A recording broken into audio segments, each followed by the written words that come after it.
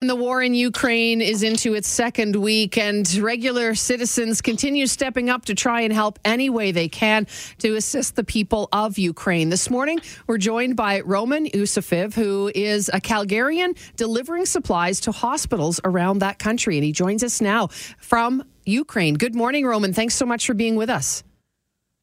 Good morning, Calgary. How are you? Excellent. I hope you're doing well. Tell us a little bit about your journey, Roman. Why did you decide to go to Ukraine to help? Do you have ties to the country? Yes, I was born actually in Ukraine, but the last 14 years I was in my Canada, become a citizen, and a year ago we decided to go to Ukraine with the little one, 2 years old daughter, so she can learn Ukrainian and meet our parents here in Ukraine. And we was just about to leave from here, but all this started happening, and we decided to stay and to help locals. So let's talk about how you're directing your energies. I mean, obviously you're doing your best in trying to help out. How organized is it, and are you part of an organization as far as doing what your work you're doing right now? No, to be honest, I am one of thousands of same guys who wants to do something in this situation.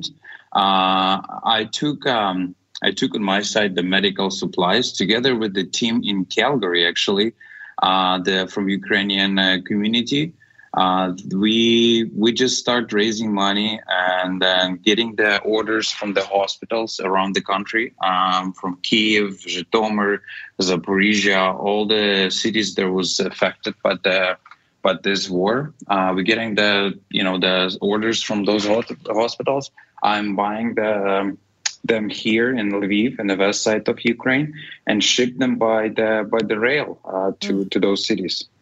Roman, I'm curious, we've heard and talked to a few people who have made the journey from Calgary particularly, but I'm sure there are people headed from all over the place trying to get back to Ukraine to try and help out the people as you're doing. And maybe you've got a bit of a step up because you're from there and you know people there. But when someone goes to Ukraine to try and help out, is it easy to connect with, as Andy was saying, maybe a humanitarian organization or something like that? Or how are people kind of connecting themselves and finding ways to be of service? I think the minute you step up from the plane or car or something, there's a lot of people doing something, and you can ask anybody and they will direct you where to go and what to do. You can help refugees. You can help, like me, medical supplies. You can do food preparing, anything. Like even my mom, she's at home, but she's cooking. She's making vareniki for soldiers and ship it there. Just like every single person here. To be honest, I think one day the scientists, they will be discovering what happened with the Ukrainians, how they get together and how they can do this. Because the atmosphere here is super excited, to be honest. And I'm glad that I'm here helping and I'm part of this history. I just want to ask you, Yusufov, are you? Roman, sorry. Are you in Lviv right now?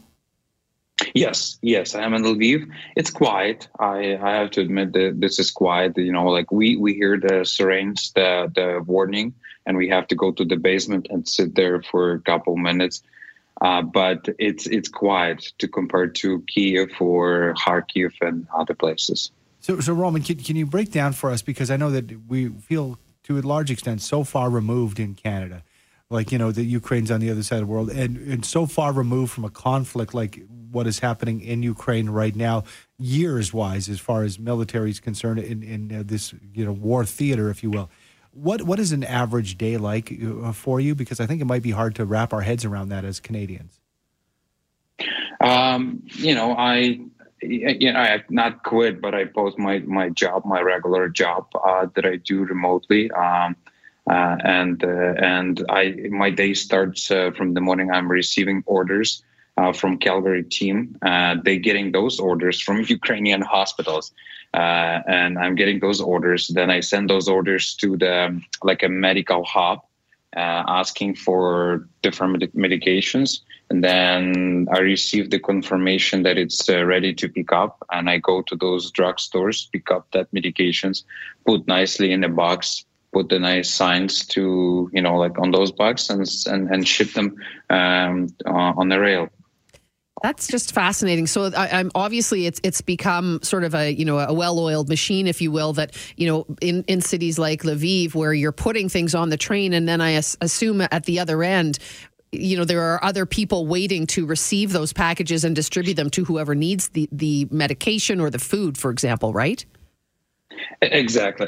There's another volunteers who just goes in those rails and pick up it. But remember, they are in a dangerous situations. Mm-hmm. It's difficult even to find somebody sometimes. But like I said, those volunteers, they just make some sort of like a network between and saying, hey, I have a package in Kyiv arriving in 8 a.m. Who wants to go? Sometimes they have to even ask the police to escort them. Because, the situation goes up and down all the time, and then they cannot even pick up those boxes from here. So, wow. Yeah. Roman, we'd heard stories about, the Russian attacks, kind of centered toward media and communication. How is communication and how is the media right now in Ukraine? Are you getting information on a daily basis? Are you able to communicate with those folks you need to? Yeah, you know what? It's surprisingly is not too bad. Even Kharkiv, I have a guy in my team, like in my regular job, he's from Kharkiv and he's still doing his job. We have our daily meeting in the morning, and then he's doing his work. He has internet, he has lights, TV is working. So, they did a lot of work to be able to do this, because information is probably more important even than the weapon, Mm-hmm. So the people there on the east side, they still have the TV and radio. They can hear the news and what's happening and stuff. A lot of propaganda coming from Russia side, but the Ukrainians are smart enough to shut it down. That communication on that side, and those people on the east, they have good communication, so they know what's happening. And you probably already saw on the news that people from Kharkiv, Kherson, Sumy, that they would kind of like on the fence between, West and East. And now they are pro-East, pro-West, they take the Ukrainian flag and they're saying, no, we don't want to go Russia. So why you guys came here? They, without the weapon, they stand in the front of the tank saying, no, we want Ukraine. Just go away. Why you came, where Putin expect those people will welcome his soldiers to come to Ukraine. From your perspective, Roman, is there an organization that we can send help to? That you're talking about getting orders and getting money from Canada that will help buy the supplies needed for the Ukrainian people. Is there one great organization that you would recommend for us to donate to that might be able to help? To be honest, I was not prepared for fair. this, for this question, so Sure. I cannot even say. I don't want anybody sent to me to my personal email. This is how I do getting e-transfer and stuff, because I cannot do so many orders. I do probably $3,000-$5,000 daily. This is the amount roughly a day I can do the orders, but more than that, I will just I need the organization, fair. So, but from I cannot tell you at this moment what organization. There's a few, like a lot of them. Probably you can Google them and definitely find Crossroad and stuff. So, most definitely. Yeah. Well, we are grateful for your time this morning. Thank you for painting a bit of a picture of what's happening, and I love hearing about the people who are doing everything they can and how proud the people of Ukraine are. Thank you so much for your time this morning. Yeah. Just give me 1 second. I just want to say big love from Ukraine. It's difficult to even keep my tears. How big help is from Canada, especially from my town, Calgary. My Calgarians, especially Canadian, who doesn't have anything to Ukraine. They're just friends. They see this and they send me a lot of support, words, funds, and calling me all the time. Big love from Ukraine. Thank you so much for support. This means a lot for those people who's fighting for independence and for the freedom here. Thank you so much for the interview, and then everything will be fine. I know, glory to Ukraine, and everything will be fine. Thank you, Roman. I appreciate it. Be safe, and your family too, okay? Okay, cheers. Thank you. Roman Yusufiv is a Calgarian volunteering in Ukraine.